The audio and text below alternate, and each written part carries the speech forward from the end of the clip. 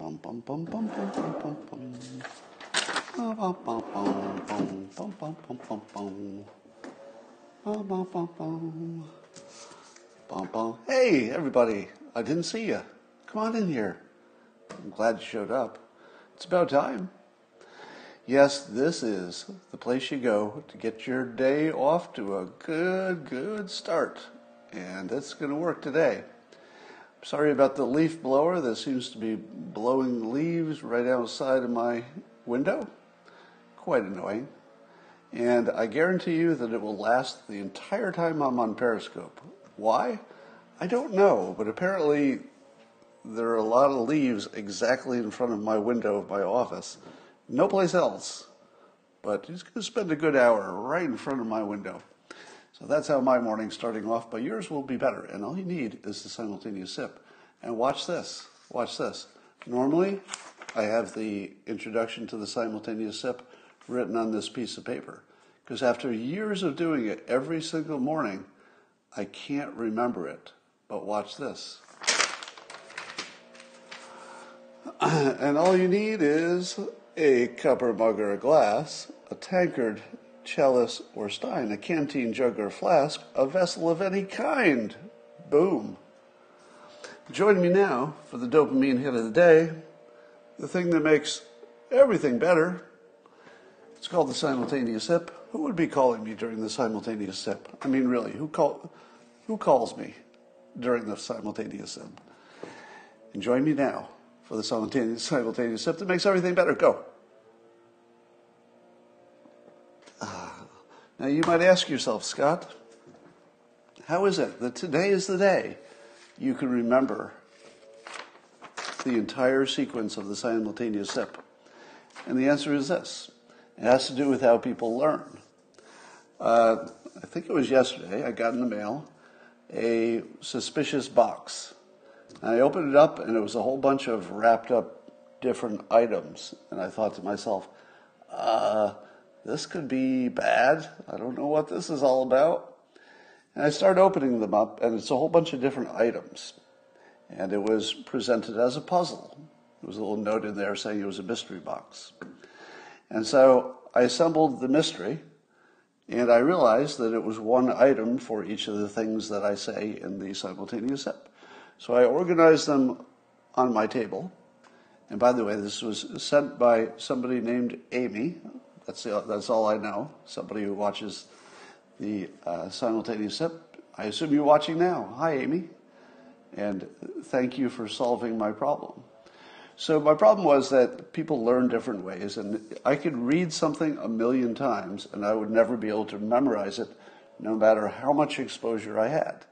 My brain just doesn't work that specific way. But the moment it was visual, and I could touch it and feel it and put it on my table and then look at it, memory was instant. So now let me take this to the world of education. If you're thinking to yourself, hey, school got worse because it used to be in person, people think that's pretty good for a lot of reasons. Now it's just watching a video of a teacher, much worse. But if you can imagine what the world will be like when you can learn anything in a virtual reality world or an augmented reality where you see the real world, but there are items placed into it that weren't there before. So for example, if I were trying to remember that sequence, I could have just, called up those images, looked at them, and then memorized them. The ability to give you the kind of learning you need, everybody being a little bit different, is extraordinary. So pretty much all of the stuff that's non-visual in the current learning environment could become visual. That one change, just taking all the stuff that you just had to memorize, names and dates and stuff like that, and just turning them into something visual, an actual movie that you live in. You're not watching it, you're living inside it. So where education can go, it's probably 3 times as good as what it is now, but we're not there. We will be. I'll bet in 5 years you're going to have the beginning of the augmented reality education, and it's going to be mind-blowing. It'll be better than in person, by far. All right, I've got a new rule. that I try not to watch the news after 5 p.m. my time. It's hard, but the news is so unpleasant. And by the way, I would also lump in there any kind of entertainment drama. Anything that has an element to the entertainment that there's danger or tension or stress or just bad things happening to people, I'm going to try to avoid them after 5 p.m. I would try to avoid them all day long, except that I do this. It would be hard to avoid the news and do these periscopes. So I tried that last night, and that involved not watching the Democratic convention. But that doesn't mean I'm not going to comment on it, because I did catch up on it this morning, watched the key videos and the highlights, and I think that watching the highlights tells you maybe even more than watching every detail of the actual convention. And here's the reason. The things that get pulled out as the highlight clips or the things to remember, you imagine CNN, MSNBC, etc., they're deciding what opinions to give the public. And you can watch it in real time. So you may have watched the convention on your own and had your own opinions about it, but then you turn on the news and they tell you what to think about it. And at the end of the news programs, after you've seen a few of these opinions that are similar, you start thinking, yeah, that's what I think. It actually, you can watch them assign your opinion to you about what you felt about the convention after you watched it. So your own feelings about it, you brought to CNN, and by the time you're done watching, you're thinking, yeah, Kamala Harris, she was a tour de force, assuming that you're leading in that direction to begin with. So watching that in real time is disturbing and fascinating. So I have lots of comments about that. First of all, have you noticed that the big thing that people are saying about Joe Biden is that he listens, he cares, and he has empathy? I assume that's because Democrats believe that's the part of his brain that's still working. Because if they thought to themselves, Joe Biden is a lot smarter than President Trump, I feel as if they would mention that. If they thought that Joe Biden was better at, let's say, strategy than President Trump, I feel like they would have mentioned that. If he were better at really just getting things done, I feel like they would have mentioned that. But instead, they go for the one thing that you are sure is true, that Biden cares and he listens and he shows empathy. And I would say that he does all of those things. In fact, I will go further. I would say that Biden shows the caring and the empathy better than President Trump. Boom. Better than President Trump. That's also why you should not elect him your president. Because the best feature of Joe Biden is literally a flaw. Now, why do I say that? It's the same reason I say that I'm a terrible manager. If you want somebody to manage your, let's say, your big division of your corporation, don't ask me to do it, because I'm bad at that. And the main reason I'm bad at that is too much empathy. Too much empathy. The job of a manager and or a leader is to make people do stuff they don't want to do. That's really the point. Getting people to do what they want to do, well, that doesn't take much skill. Do you want to eat this cookie? Yes. Give me a cookie. There you go. That's it. But if you want somebody to enlist in the military and go fight a war, you've got to make a pretty good case for that. So I would say that the job of president, leader, manager, anything in that domain is really about not being too empathetic. Empathy is what makes you a bad leader. Now you have to have some, right? If you had no empathy, you would be a sociopath, and that would be dangerous. But if you have too much empathy, you lead with empathy, then you make the problem that all Democrats seem to make. And it goes like this. If you're designing a system for human beings, The number one thing you're going to have to think about is their motivation and their incentives. Because whatever humans are motivated to do, whatever their incentive is, that's what's going to happen in the long run. So I think that the Republicans have a less empathy-focused view of the world, because that view of the world gets you the best result for the people you care about. So in other words, in the Republican view of things, the best way to show your empathy or to act on it is to do a good job designing a stable system that makes the country as a whole work. And if you do that, it's going to be worse for some people. Nobody likes that, but it is going to be. You can't make everything equal all the time. It's just not, it's not something that works. You can try. It could be your goal. You could try to make everything better for everybody all the time. It could be your number one thing you're interested in. But you still need to design a system. And systems tend to be not perfectly even in terms of how they distribute benefits.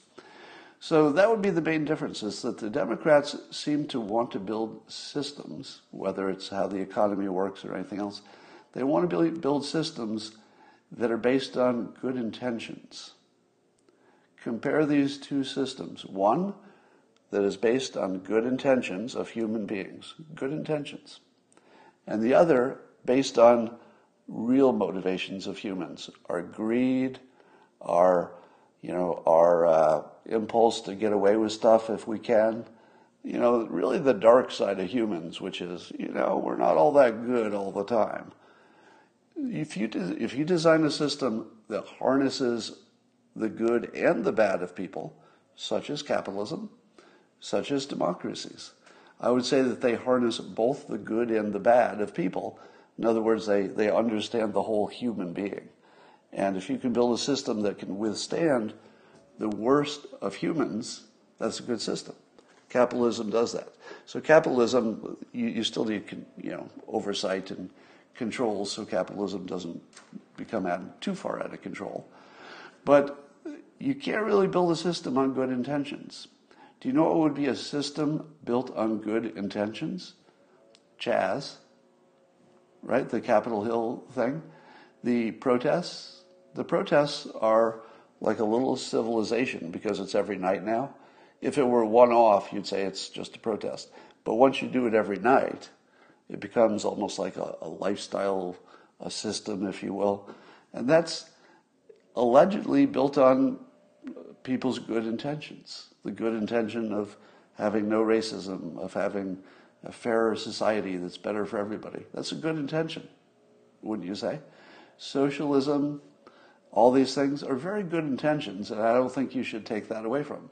Indeed, I've said that the big problem with Republicans in terms of their messaging, I've said that they should embrace the goal of the Democrats. The goals of the Democrats are great goals. They're great. Equality, everybody's got a chance. There are no artificial, systemic things that are holding anybody back. Who hates that? That's all great stuff. It's just how you get there. The Republicans will build systems that understand human motivation. The Democrats will build one based on good intentions. And you don't have to be a genius to know which one's going to work. It's pretty clear. That's well beyond the realm of opinion that a system built on understanding the whole motivation of people is going to work better than one based on good intentions.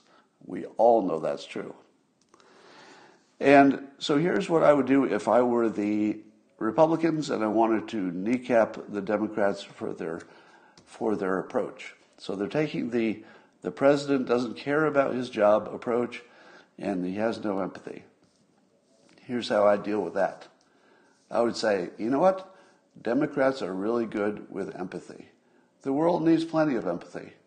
In fact, I commend the Democrats for their attention to caring and empathy, and I give them my full respect. But the world doesn't run on good intentions. The world runs when you've developed a system that understands human beings, That's what we're offering. We're offering you something that works because it's a tested, motivation-driven, incentive-based system that we can tweak it, but that's what we're going for. The Democrats are very obviously, and they're not hiding anything, they're going for a different kind of system, one that's built on good intentions. You know how that works. You're watching the protesters and the burning of the cities. That's what good intentions get you. Every bit of that problem, the burning of the cities, every bit of that is based on good intentions. Don't want to lose your good intentions, but you don't want to build a system that thinks that that's what drives human beings, because it's just not.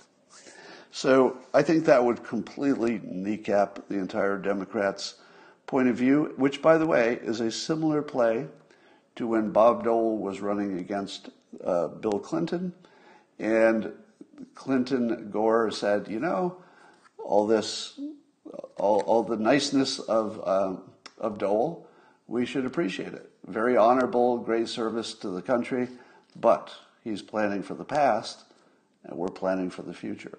It's the same play, just updated to the current situation, which is you give the other team their full due. So the Democrats are trying to claim the mantle of the ones who care the most. You should give it to them. You should give it to them and say, you know, I wish we could be more like you. It's really the amount, and by the way, there's nothing artificial about what I'm going to say right now. This is literally true. You have to respect the Democrats for the caring and the fairness stuff. You have to respect that because their vision of where they'd like to be is incredible. I'd like to be there too. Wouldn't that be great? But we live in a real world where you have to make real decisions and deal with real limitations. All right, that's enough of that. Jeffrey Miller on Twitter had this interesting poll.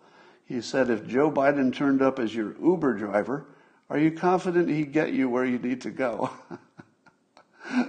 Now, I feel like that's something you could say of any president, because by the time you're president, you're a little disconnected from the real world, stuff. You don't know what a loaf of bread costs, and you probably don't know how to drive a car after a while. But that image is wonderfully visual, because you see Joe Biden, you actually see him sitting up there in his Prius, and he's confused. He's trying to use his phone, and he can't figure out how to navigate. That is just a devastatingly good, persuasive question.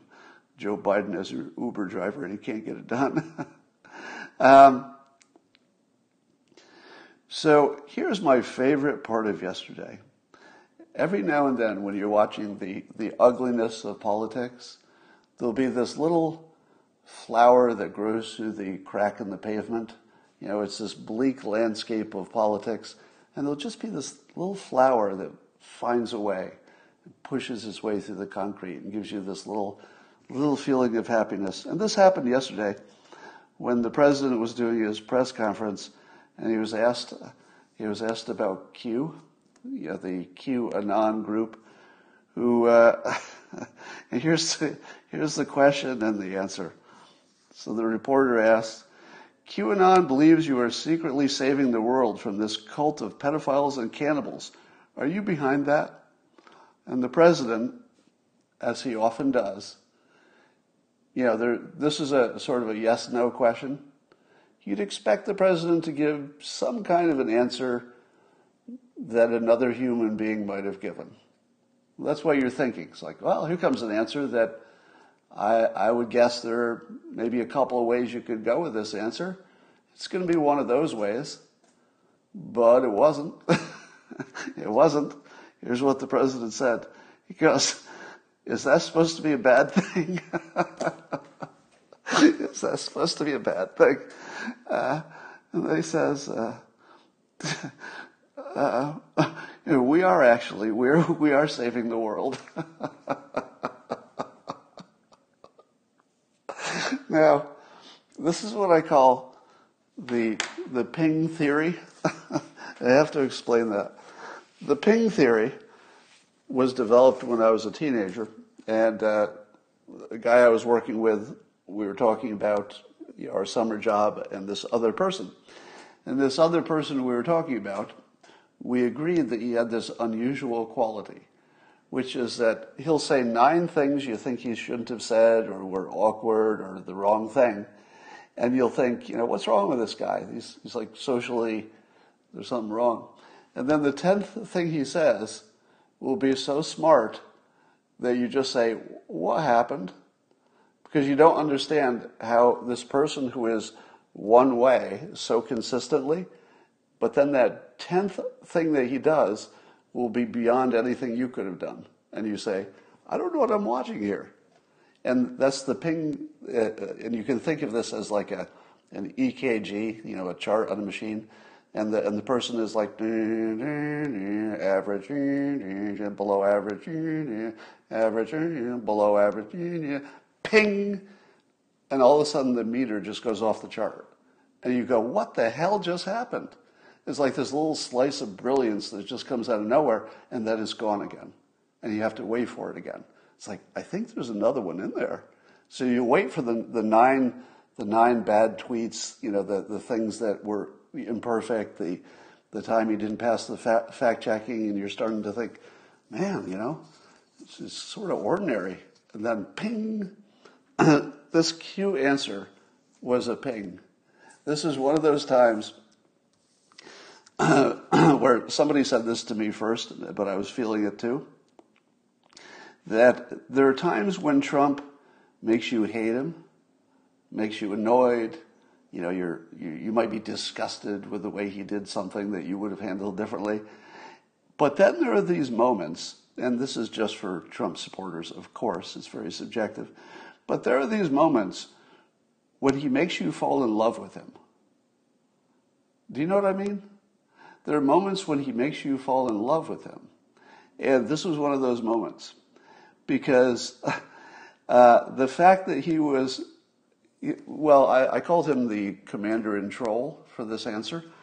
And it felt like the moment he was activating the troll army. I felt that this answer, when Trump said, is that supposed to be a bad thing? We are actually. We're saving the world. And I think he said some more on the topic, but he was also not condemning Q whatsoever. And he acted like he didn't quite know what they were about, but if they liked him, that was great. and that they probably also liked, a better world, etc. Now, here's why I felt like he was activating his troll army. And if you don't know what I mean by his troll army, come on, you know what I mean. It's all of us, right? It's basically the entire online world. Now, I don't think he had that intention, but it just had that feeling of that the election started yesterday. Like that was the beginning of the serious, election. Everything else was sort of, okay, you better do some training with the troops. All right, maybe we should position our troops. Wouldn't it be good if we had some, assets over here? I feel like everything was just getting ready until he said this about QAnon. And then I feel like that was like the bat signal to just just release the trolls, the troll army. Joe Biden has no idea what's coming for him. But all right, so the reason I love this is that what is the biggest problem that the Democrats have made that I would consider just a blunder? Hillary Clinton did it. They're doing it now. And the blunder is this, that they would ever treat any Americans, no matter how much they disagree with them, they won't treat them as, bad people. And the president, as long as these QAnon people are not breaking any laws, they're not acting like racists, right? He did condemn the neo-Nazis. That's an easy one. But if you're just a citizen and you just have a different opinion, you might be right, you might be wrong, you might be following a conspiracy theory, maybe you're not. But don't you want a president who's not going to throw you under the bus as long as you're obeying the law? Think about it. If you're obeying the law, no matter how crazy you are, or not, who gets to judge who's crazy? That as long as you're obeying the law, you're in the club. That's the Trump proposition. We got our Constitution, we got our laws.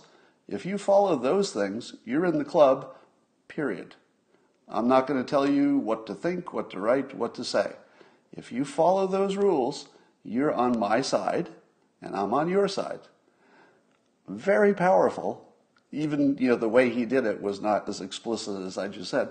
But the fact that he wouldn't throw Q under the bus, he wouldn't throw them under the bus. Boom. I love that. Even I've thrown Q under the bus, right? But I'm not the president of the United States. If you're just a pundit, you can say whatever you want, as long as you're following the Constitution, following the law, and I guess following the terms of service in this case. But for the president to do that knowing, that's why I call him the commander-in-control, knowing exactly the response he's going to get, and knowing that his supporters are going to think this is the funniest thing that's ever happened, that's why you fall in love with him. He just refuses to do what the other side wants him to do, and he refuses also to throw Americans under the bus unless they've done some horrible thing. All right. Does it seem to you that the Democrats were trying to portray themselves as the party of women, primarily? Almost a female supremacy kind of a vibe. Do you get that from the Democratic convention? It felt like it had very much a female superiority vibe. And if I had to make one prediction about one demographic group and how they vote, I think black men, maybe not women, probably not women, but I think black men are way, way more, let's say, Trump curious than is going to be picked up in any poll. I feel as though black men are watching, if they watch the convention, they're saying to themselves, this doesn't seem so much about me. This feels like a party for and about women. I'm not saying that's good or bad. I'm not putting a value on that. I'm just saying that that's what it looks like. It feels like that's what they're trying to project. So much so that hilariously, if you saw the People magazine photo, I tweeted this earlier, they have Biden and Harris posing for a photo. But as someone else pointed out, they had Harris with the male pose, male body language, and they had Biden with female body language. And somebody asked if that was intentional. I don't know. So Harris was sitting on top of a table, and she had sort of, a male-looking pose. Now, of course, there's no such thing as a male pose or a female pose. So what I'm talking about is sort of the traditional, 50s kind of what you'd expect would be a male or female pose. And then Biden was below her. Surprise, surprise, right? He's below her, but he's a little bit closer, just a little bit. He's like a foot closer. Doesn't make much difference, but he's below her. Now, to me, the photography is sending a clear message that she's in charge. She had the superior body language, she had the in charge position, and he had the more submissive position. I don't think that's a coincidence. I think everybody's trying to present her as the real leader.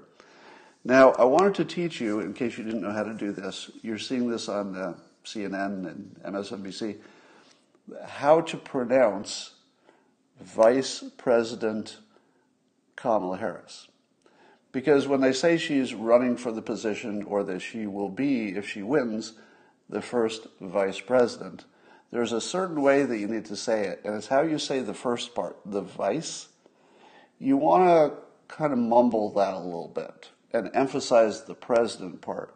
So here's how to do it incorrectly. If she's elected, she'll be Vice President Kamala Harris. That's all wrong. That's all wrong. Too much advice on there. Here's how to say it. If she's elected, she'll be the first president, Kamala Harris. So you just want to go, so instead of vice, you just go first. It might sound like there was a sound in the room and it just gets swallowed up. And you want to hit the president part. So you'll notice that there's a lot of Vice President Harris. All right, so now you know how to pronounce that, so that's good. So I've been fascinated to see how the pro-Democrat press would describe Harris's ethnic background. Because it's kind of tricky, right? Because she is Jamaican and South Asian. So neither of those are, your standard words that you hear a lot in American politics. And didn't it feel like she started out being black? I feel as though it was only yesterday that she was described as black. And there must have been a lot of poll testing on this. Because imagine if you were a South Asian woman, or just South Asian, and you see somebody that's you identify with as being, at least half or whatever the percentage is. You identify as, oh, I'm South Asian, she's South Asian, and then you see her party describe her as black all the time. How would that make you feel? You'd be thinking, well, half black? Isn't it? What about the half that's like me? Why am I not included in this party? So in order not to lose the people who would identify with one half of her, in order to make sure you nail down, the other half, it's kind of a tricky thing to balance. And so it looks like they might be going for Jamaican and South Asian as their best description. Oh, wait, no, I take that back. They called her first black and South Asian. It was somebody else who described her as Jamaican and South Asian. Yeah, so they're calling her first black and South Asian. Now, I'm not black and I'm not South Asian, but I have a curiosity about how you receive that if you are black or you are South Asian. I don't know the answer to that. Because I wonder does it feel pandery? Here's how I think I'd feel. If you gave me somebody who is half of whatever I am and tried to sell it as, representing me, I feel like my first impression would be something along the lines of, why am I only getting half? You couldn't find, a completely South Asian candidate? Why are you trying to sell me half a candidate? And if you're black, are you saying the same thing? Are you telling me you scoured the country and you couldn't find a woman who was just black, right? Because, that's the population we're trying to represent. It's a fairly tiny part of the population who is both black and South Asian. The combination of the two, that's a pretty small number. But why can't you give us somebody who's just black? 13% of the public, big part of the Democratic Party. Are you selling us a little bit short here? I don't know that I would feel that. I saw a video of a woman who apparently is South Asian who was just delighted. She was like crying because she was so happy. So it could be that the ideal situation is that Kamala Harris just appeals to everybody because everybody finds something to like about her. Maybe. I'm just curious about how people do actually respond to that. I'll never find out, probably. Then Hillary Clinton talked and Elizabeth Warren talked. And you're going to think this is sexist, so let me tell you ahead of time, this would apply to men and women. So the comment I now make, I deny is somehow specifically about women because it's a universal comment. But it just happens to be about these two individuals who happen to be women. Have I protected myself enough? No cancellation for me today. And it goes like this. Hillary Clinton and Elizabeth Warren both have crazy eyes. Crazy eyes. Now, specifically, it's a specific kind. It's the eyes are too wide when they're trying to convince you of something. I've talked about this before, right? That if somebody is talking to you with these eyes right now that I'm modeling that you can't see if you're only listening to this, if their eyes are normal and they're telling you what you should believe and why you should think this and these are your priorities, that could be convincing. But if somebody widens their eyes to make their case, and if you pick Joe Biden, everything will be good and we'll have unicorns and popcorn every day. The wider the eyes, this is my personal interpretation of body language. I don't know if there's any expert who would agree with this, but keep an eye on it, so to speak, and see if over time you see this pattern. If somebody doesn't believe their own story, that's how they tell it. If you don't believe your own story, you open your eyes wide when you tell it, because you're trying to sell that you're honest. If you wanted people to not think you're being clever and shifty, you don't want to have squinty eyes. You don't want to be no eye contact and sort of looking around, because that would sell that you're trying to put one over on somebody. But almost as obvious is if you correct for that and you overcorrect. No, I'm not shifty and looking away. My message is so believable. I'll look you right in the eyes. I'll look you right in the eyes. And I'll widen my eyes like big old saucers. Oh yeah? If you see that, that's somebody who doesn't believe their own message. And you saw that from Hillary, you saw that from Elizabeth Warren. You can think of other people that you've seen that from. So look for that. I watched Kamala's speech this morning, and I want to say two things. First of all, Chris Cuomo and Don Lemon were doing their duo act talking about the convention, and both of them mispronounced Kamala Harris's name. They both called her Kamala. And this is after the Democratic operative gave Tucker Carlson a hard time, acting as if he was disrespectful to her by intentionally mispronouncing her name as Kamala. And then you turn on CNN, and her two biggest supporters, Don Lemon and Chris Cuomo, both calling her Kamala. So that was pretty funny. Anyway, here's what I think Kamala was going for in her speech. I think she was trying to sell herself as more friendly, personable, relatable, human, kind, empathetic, etc. Because you think of her with a little bit of harshness, right? If all you know is before the Democratic convention, that's what you know of her. You would remember her for attacking Joe Biden, her friend, for being a racist on the debates. It's pretty harsh. You'd remember her for attacking the president, saying bad things about him lots of times. You remember her for being unkind to Brett Kavanaugh. You remember her as a cop, allegedly kept innocent people in jail after there'd been exculpatory evidence. So these are all the allegations and feelings. So if you're trying to soften that hard edge, you might want to have an impactful speech in which you try to be the softer, kinder, happier version who can give a positive message about the world. I would say it failed completely.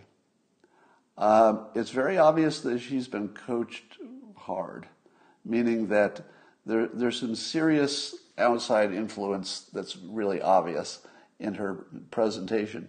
And she gave a speech yesterday that I'd never seen before. In other words, her mannerism, her approach, her delivery, her body language, everything was completely different than anything I've seen from her before. And I would say it completely failed, in my opinion. Now, I think she can correct that, because she was in the general area of where she needed to be, but she missed. And the mismatch is that her personality does not fit with the skin she was trying to put on herself.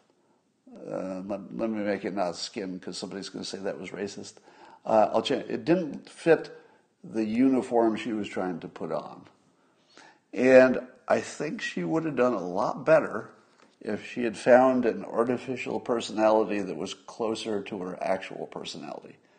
And what I saw was somebody who was trying to smile, and it wasn't real. So she had this sort of over-smiled, I'm not going to lose the smile on my face. And even if I'm going to say something that doesn't make you happy, You just look at my mouth. It's ready to smile. It's so ready to smile. I'm the happiest person. Look at my optimism.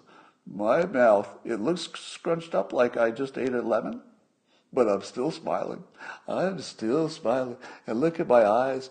My eyes I've got kind eyes, and I'm smiling. No matter what I say, I'm smiling.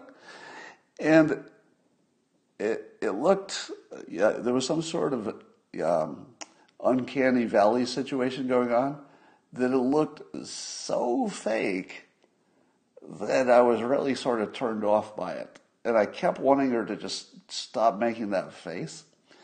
But I think that was the face that she was coached into. And then in terms of her delivery, it was slow, boring, forgettable. It was really bad. As speeches go, I thought it was quite bad. That said, how do you think Democrats received it? Because they're the only ones who matter. And the answer is they probably loved it. They probably loved it. Or at least the people on television talking about it said it was an amazing speech and she was introduced to the world and everything will be different. But I think she got a little overcoached and she didn't get rid of her nervous body language. I make fun of this all the time, that she moves too much when she talks, and she was doing that again. So now she had a mismatch between the trying to talk slow and kind. I'm trying to talk slow and kind about all the things in my background and what made me the person I am. But her body was doing something out of touch with what she was talking about. Her body was acting like there was a problem. I got ants in my pants. I've got a little itch. I've got an itch in the middle of my back. I wish I could scratch it, but I'm talking. So the facial expression, the voice, the body language they just looked like bad acting. So I would say it didn't work at all. However, where her coaches are trying to get her is definitely closer to what she did last night than what she normally does. They haven't found that sweet spot. I don't know if they will. But what I've said before about Harris is don't underestimate her ability to learn. Because she is ambitious, she is smart, she got all the way to here. That's not an accident. She can learn. So you might see, even in 30 days, you might see an entirely different look from her, and it might be good. Because, her ability to find the right sweet spot that actually matches her natural personality better, I think she could do it. But she's not there. I predicted that you would see last night what I call generic attacks on Trump because they can't attack him on specifics. The reason they can't attack him on specifics is that leaves too many counterattack possibilities. If you say, well, he ruined the economy, I think people would reasonably say, there was a coronavirus. Sort of made a difference. People will say, well, he botched the coronavirus response. And then people would say, well, what is it you're proposing we would do? And if they asked that, you would find out it's what we're already doing. So anything that they would attack on and how about you're not good with terrorists? And then the Republicans would say, tell Soleimani that. Soleimani? Tell ISIS he's not good with terrorists. I mean, it's really hard to make an attack on the details because he's so good on the details. If you can measure it, he probably did well. Can you measure the number of people he put on the Supreme Court? You can. You can just count them. It's a measurable thing, and according to the people who voted for him, did well. Can you measure unemployment before the coronavirus? You can. Can you measure GDP? You can. Can you look at the stock market and see if at least the people are optimistic about the future, which is sort of what it tells you? You can. There's an actual number. It's called the Dow Jones. So they're staying away from anything you can measure because that's just trouble, which is if you only knew that. Let's say you came from another planet and you were trying to decide who to be the next best president for the next term, and the only thing you knew is that one side was talking about measurable accomplishments and the other side was criticizing them on things that had nothing to do with the accomplishments, who would you pick if that's all you knew? So here are the non-words and generic attacks that we heard from last night. And by the way, I tweeted yesterday before last night's stuff that what you'd see is this. People would be saying, Orange Man is, and they fill in the character flaw, whatever character flaw they want to give Trump, and therefore some bad outcome. But they won't be connected. Right? Yeah, Baghdadi, Soleimani, he did get rid of a few people. Trump did. All right, so here are some of the things that they said about Trump. So they said that Biden has decency, honor, and dignity, which implies that Trump doesn't have decency, honor, and dignity. So then I say, okay, suppose that's true. Suppose everything you said is true. How does that matter to me? You're not connecting the dots. Okay, let's say Trump doesn't have as much decency, honor, and dignity as Joe Biden. Let's say I accept that. How did that make my taxes change? Did China attack us? Did NATO kick us out? How in the world does any of this translate into anything that matters to the bottom line? I can't see any. I can't even see the argument for it, much less see it in the outcome. Here's some more. Kamala Harris said that one of the things that Trump has done that's bad is that we have a loss of certainty. A loss of certainty? When did we ever have certainty? Do you ever remember a time back in Obama's days when we had certainty? About what? We don't live in a world with certainty. What kind of a dumbass thing is that to say about a president? That he's caused a loss of certainty? I don't know. And of course, chaos. They like to use chaos. What is the Republican version of chaos? If you're going to say this president has too much chaos, here's what I'm going to say. We call it shaking the box. I'm not a Republican, but I'll use we in this case as pro-Trump. He shakes the box. We talk about this in positive terms all the time. In every realm that he enters, the first thing he does is he shakes the box. Because whatever was happening before he got there wasn't working. And if you couldn't fix it with the current situation, whatever topic you're talking about, if there's something about it that's just stuck and a solution is hard, the first thing he does is he just grabs it and he shakes it. All right, now what? It looks like things are a little different. At least the way we're looking at it is different. Did that work? No? Well, let me shake it again.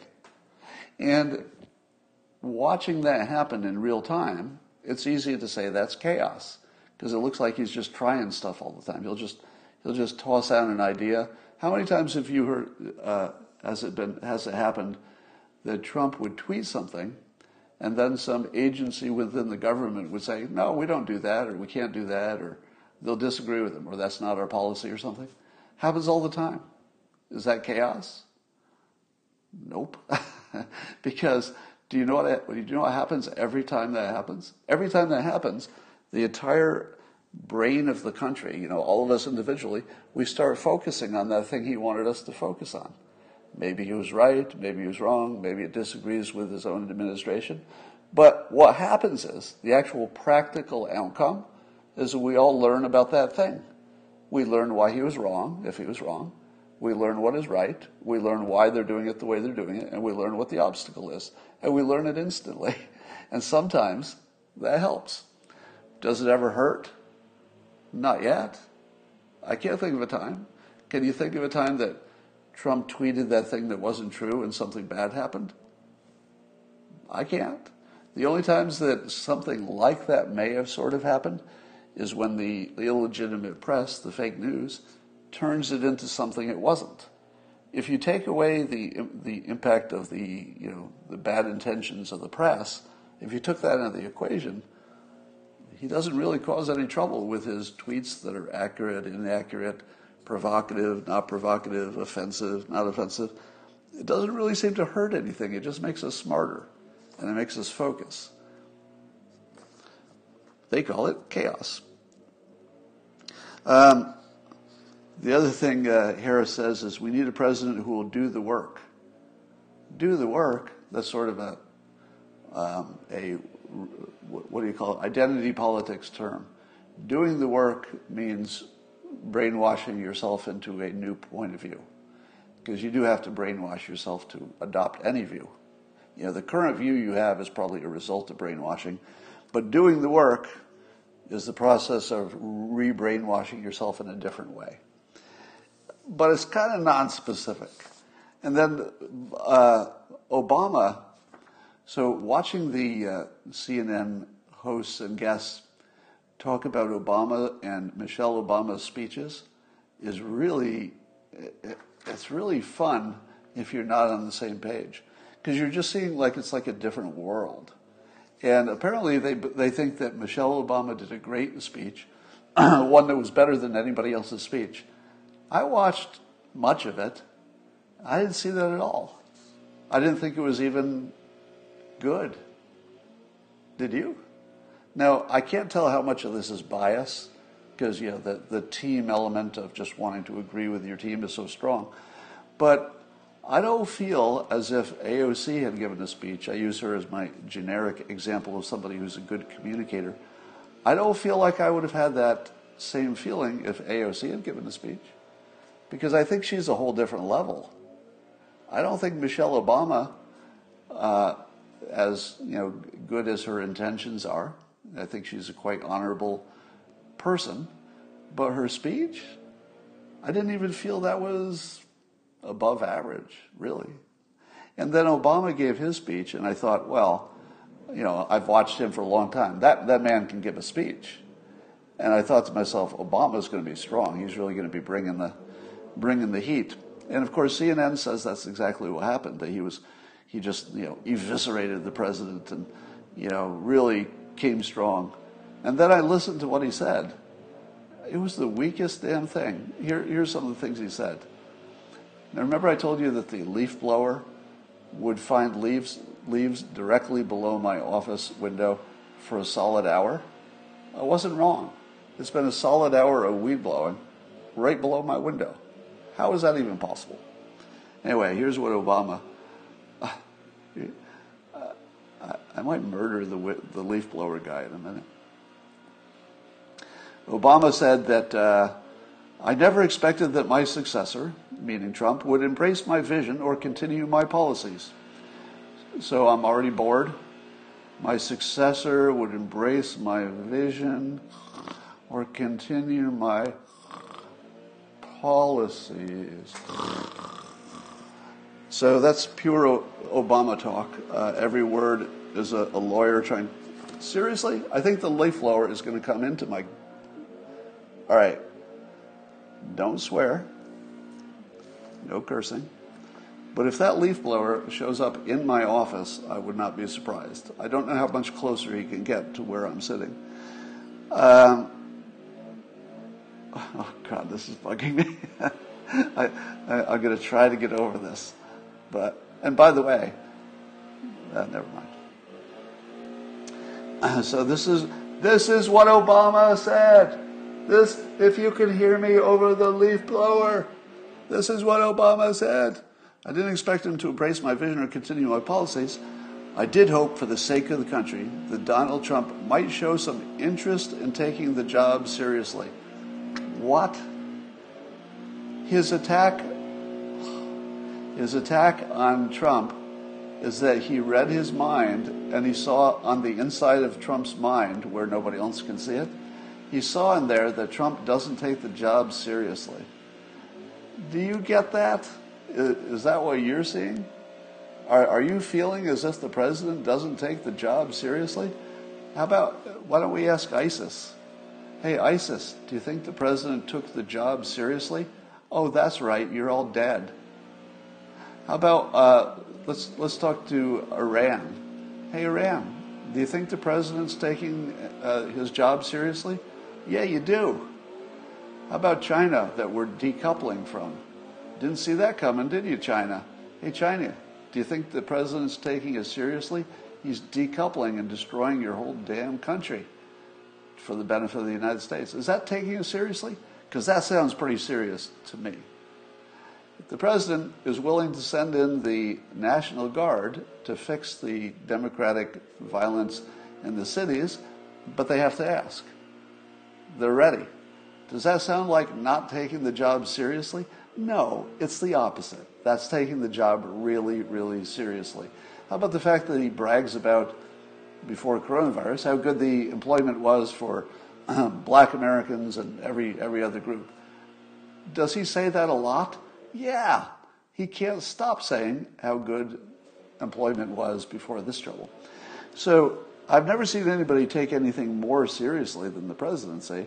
And for that to be the thing, their line of attack, they're reading his mind and he's not taking it seriously? Are you kidding me? If there's one thing that I would say with complete certainty, he's taking it seriously. And here's the other thing. I always think that, it's true that the person changes the presidency. It's true that Trump has changed the presidency. Everybody who inhabits the office changes the presidency a little bit. But far more than that, the office changes the person. And it's my belief, and I'm quite firm in this belief, that unless you have somebody who's literally crazy, by the time they become president, they are so indoctrinated in being a good president and making sure the country does well that they can't do anything else. Now, some will do a better job, some will be a worse job, but they all care by the time they get to the presidency. Even if they didn't on day one, they become indistinguishable from the country. Once you're the president, it's not like you have a good day but the country has a bad day. That can't happen. It can't happen when you're the president. If the country does well, you had a good day. If the country did poorly, you had a bad day. And I don't care who you are, Trump, Obama, Clinton, Reagan, it doesn't matter. If the country does well, you had a good day, period. If the country doesn't, you didn't have a good day. And there's no way that changes. And there's no way that you should be dumb enough to think that Obama can read Trump's mind and see in there's a lack of seriousness. Because that would be just batshit crazy. It doesn't matter who it is, Trump or anybody else. They're serious by the time they're in that job. There's no option. You don't have the option of just playing at that job. Maybe you can find ways to enjoy yourself, but he's not playing. It's serious business. Here's some other faint praise he said about Biden. This is Obama. Quote, "He was my brother in the White House. He made me a better president. He will make it a better country." Now, how do you interpret "he made me a better president"? Wasn't that Obama bragging about himself? If the best compliment you could give another person is that they made you better, that's a little bit more about you, isn't it? Yeah, I think Obama was bragging how he got better. Because of Biden? I don't know exactly how. What was it that Biden did that made him a better president? I don't know. It's unstated. And then he says, "He was my brother in the White House." Well, what's that mean? Are we supposed to like him as our president because he was your brother in the White House? It's all these, it's nonsense kind of words that if you didn't put any critical thinking to it, you'd say, oh, this makes sense. I love Biden because he was like Obama's brother in the White House. It doesn't mean anything. There's no meaning. All right. What else did he say that was... But he never did. This is Obama talking about Trump. For close to 4 years now, he's shown no interest in putting in the work. So this is the phrase here, the work. He has no interest in putting in the work. No interest in finding common ground. Based on what? How can you tell somebody has no interest in using the awesome power? Oh, it's just bullshit. So I would say that Obama's speech was weak. Now, part of that is that if you watch Trump for 4 years, Trump brings the entertainment, he brings the energy, he brings the provocation, he brings the whole package to a speech. And we used to think Obama was really good at this. But now I watch it, and even though other people are saying he nailed it and this was a powerful speech, I didn't see any of that. It felt empty and listless and completely bereft of energy.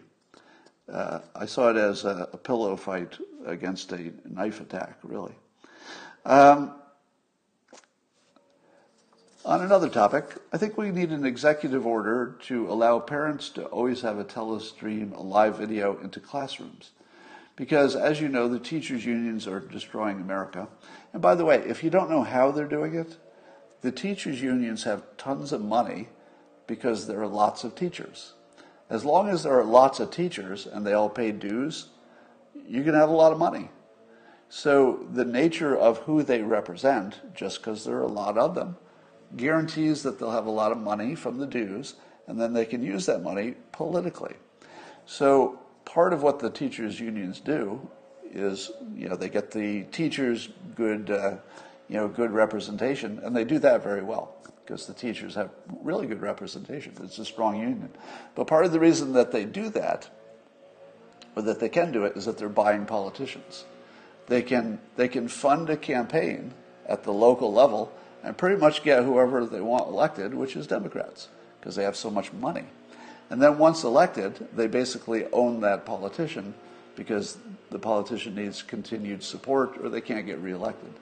So the teachers' unions are rich enough that they can control local politics, which allows them to control basically way too much.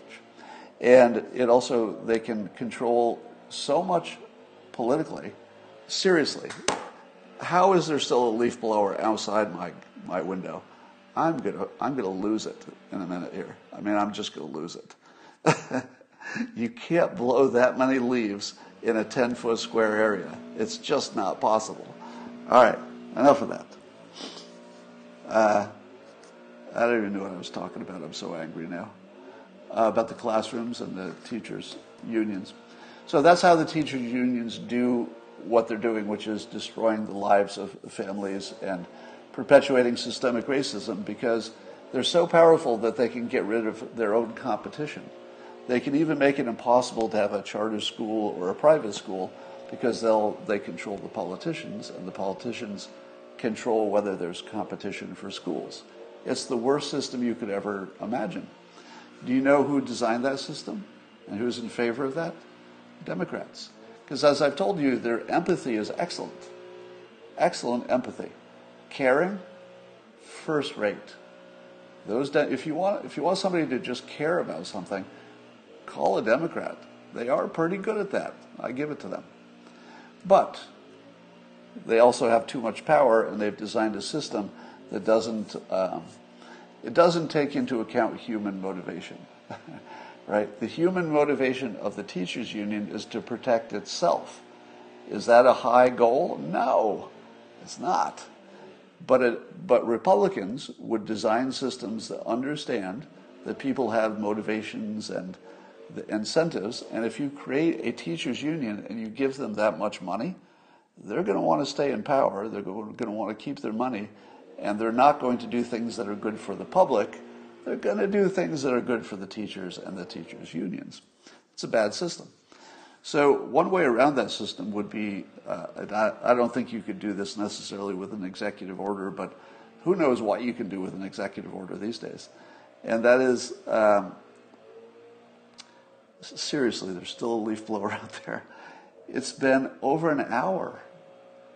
For 1 hour, that leaf blower has been directly below my window. An hour. How is that even possible? And if I go outside with the camera to show you, you'll see him right below there blowing leaves for another half hour. I don't know what's going on there. I can't even talk about this anymore. I'm so mad. All right. I can't even go on anymore. I've done enough. We'll talk about this other stuff later, and I will talk to you tomorrow. Oh, hold on. Did he just stop? Oh my God, that just happened, didn't it? The moment I touched my screen to end this Periscope, at exactly that moment, the leaf blower stopped. That really happened. All right. Well, let me say what I was going to say. I will go on. I can actually think now. It is really hard to think when that's going on. Watch. So we should have cameras in the classrooms. If an executive order could do that, that'd be great. I doubt it can, but I imagine the schools would have some control over that. There might be some privacy issues, but unless the parents can directly see what's happening in the schools, it's not going to change. So if we could have body cams on police, why can't we have a body cam, so to speak, in a classroom, not on a teacher, but just in the classroom? There might be some privacy issues, but if there's something happening in that classroom that you don't want parents to see, isn't that a problem? I feel like the parents need to have control of that, and that would be a better system. Now, would you get too many complaining parents? Probably, but it's a better system than what we have. Rasmussen is teasing that something happened with the president's approval. Apparently, overnight, the president's job approval jumped up sharply. He got way more approval overnight. Is there anything that's been happening, let's say the last, day or 2 days, is there anything happening politically that would make the president's approval go up? Could it be the Democrat convention? Because it's sort of the only thing that's happening that hasn't, that isn't just a continuation of things that have been happening. Kind of feels like that. All right. In normal years, I would say the fake news is a good term for the fake news, but in a election year, this is just disinformation, wouldn't you say? It feels to me like the news is just a disinformation operation now. It's definitely worse than it was even during I don't know if it's worse. But watching Chris Cuomo trying to spin the Russia collusion as if it sort of kind of in a way actually happened, but didn't technically happen, but in a sort of kind of way that you can talk about it, maybe it did happen. And that the idea that there was some kind of a conspiracy and that Obama was involved is just crazy talk, because Obama wasn't involved with the FISA. That was actually a reason that Chris Cuomo gave, that since Obama wasn't involved with the FISA process, therefore logically he didn't know what was going on. Doesn't make any sense. Then he complains bitterly that the campaign was not spied on. What? It wasn't spied on. It was definitely spied on. That we don't have to wonder about. But they use the word spied. The definition of the word spied may apply to a slightly different situation. We know that. We know that the word spied, has a more specific meaning. You're not really answering the question. If they intentionally surveilled the president's people, which is obviously what happened, that was spying. You can try to put a different word on it, but that's not going to change anything. All right.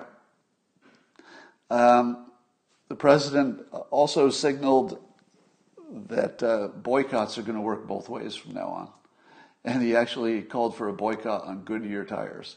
Now, I don't know if that was a good idea or a bad idea, because it turns out that Goodyear has 60,000 employees. And if you were any of those 60,000 employees and you just found out that the president targeted your company for destruction, you might not want to vote Republican this time around. So I'm not positive that going after a company with that many employees, I'm not positive that was a good play. But here's what I love about it. And again, there are times when you fall in love with Trump. You don't just like what he did. And here's what I do like about this. The problem of these boycotts, in other words, people being canceled, losing their job for a political opinion, etc., is so big that the president basically said he would put an American company out of business for doing it. Think about that. The president of the United States has identified this problem as big enough that he would put a huge American company right out of business. He's the jobs president, and he would put this damn company right out of business for just that. Do you hate that? I don't know if it gets him elected. I just don't know if it's wise politically, but you kind of like it, don't you? You kind of like it if you don't work for a Goodyear, of course. That'd be pretty bad over there. But if you see that he's willing to actually bankrupt, and I don't think any of this will happen, by the way. I doubt there'll be much difference in Goodyear's business. But he showed a clear willingness to bankrupt a major American company over this. Are you okay with that? You kind of are, aren't you? You kind of are. Because this cancel culture would destroy the country. And he just dropped the gauntlet. And he said, I'll tell you what, if you want to play this game, it's not going to be one-sided. You're not going to be the only one playing. And let me show you by putting on the line an entire American company, an entire, pun. I kind of liked it. Even though I don't know if that helps him get elected, but I kind of like he would bankrupt a major American company over this. Because that feels like he has your back a little bit, right? If you've been canceled, if you're afraid to talk up at work and have an opinion, feels like he's got your back a little bit now, doesn't it? Yeah, and you're looking at the comments, people are saying they love it. Now, I don't want anything bad to happen to Goodyear, and I think the details of what they did is a little murky. I think they were trying to be inclusive and not political. They just sort of misfired a little bit on the messaging. So, I don't know that Goodyear is worth boycotting, but I do like the fact that the president was willing to actually execute a major American company over this. That's how important it was, over this. He was willing to execute them. Totally on board with the attitude, but maybe not Goodyear. Here's a little red pill for you that might get me assassinated. I said in the long run that all governments will be controlled by their own intelligence services. But that if Trump wins, we can stall that a little bit, because Trump is not. But you can't hold it off indefinitely. And here's the thinking. The intelligence operation of any country will eventually have control of the leaders and the country, because that's what they do. That's their skill set. And while they might not succeed in any given year, so maybe 1989, maybe nobody was trying to take over the government or get control. But if you wait long enough and you have enough different people who cycle through the intelligence agencies, somebody's going to make a play for controlling the country. They'll have an argument where it's good for the country or not. But somebody's going to make a play. Let's say 9 out of 10 times they fail. They only have to succeed once, and then they own the country. You could argue that J. Edgar Hoover succeeded that way. He had enough blackmail, I guess, on different politicians that effectively, if it was an issue that Hoover cared about, he controlled it. So in effect, Hoover kind of ran the country, but only cared about certain things, so it didn't matter so much. What if they start caring about more stuff? So in the long run, the only way it can go, because the math is inevitable, if you've got an agency that has the talent to take over a country, that's what they do. It's what they do. And you give them infinite time to try it. Well, it didn't happen in the 60s. Well, it didn't happen in the 70s. Yeah, they tried, but it didn't happen in the 80s. Well, the 90s took a run at it. Didn't work. It's not going to not work forever. And also, you wouldn't know if it already worked. Now, if you're Russia and you've got Putin as the head of your country, you could say, well, it looks like it worked in that case. You don't think that his KGB stuff helped him become the leader? Of course it did. Is it a coincidence that George Bush Sr. was the head of the CIA and then became president? Maybe it's a coincidence. Maybe. So the question you have to ask yourself is, since it's a guarantee, just mathematically, risk management, it's a guarantee that intelligence agencies eventually control every country they're in. Has it happened yet? Has it? You don't know, and you wouldn't know. But one of the things you'd look for is that the media, the messaging coming out of the news, would be fake in a certain way. And it is. So if you look at the news, it looks like it's just coming out of intelligence agencies. because now it's just disinformation. It's no longer this harmless little fake news where they're picking a side and they know who their audience is and all that. It's way beyond that. Now the CNNs and the New York Times are directly trying to run the country through the way they cover the news. Who does that tell you is in charge? Is it the fake news making their own decisions, that they've all decided to cover things a certain way? Maybe. Could be. Could be that. But it suggests that intelligence services are already controlling at least the news. So President Trump, I believe, is free of that influence, but that's the thing he has to beat. So he's fighting the fake news, and the fake news may or may not already be controlled by intelligence agencies. Now, if you follow, say, Glenn Greenwald and a lot of other people, they will tell you that NBC, and therefore I suppose MSNBC, are just direct organs of the CIA, and that they basically are just CIA cutouts. I don't know what a cutout is. I shouldn't use official words when I don't know what they mean. But the question is, how many of the other organizations are the same situation? All right, that's all I wanted to talk about today, and I will talk to you later.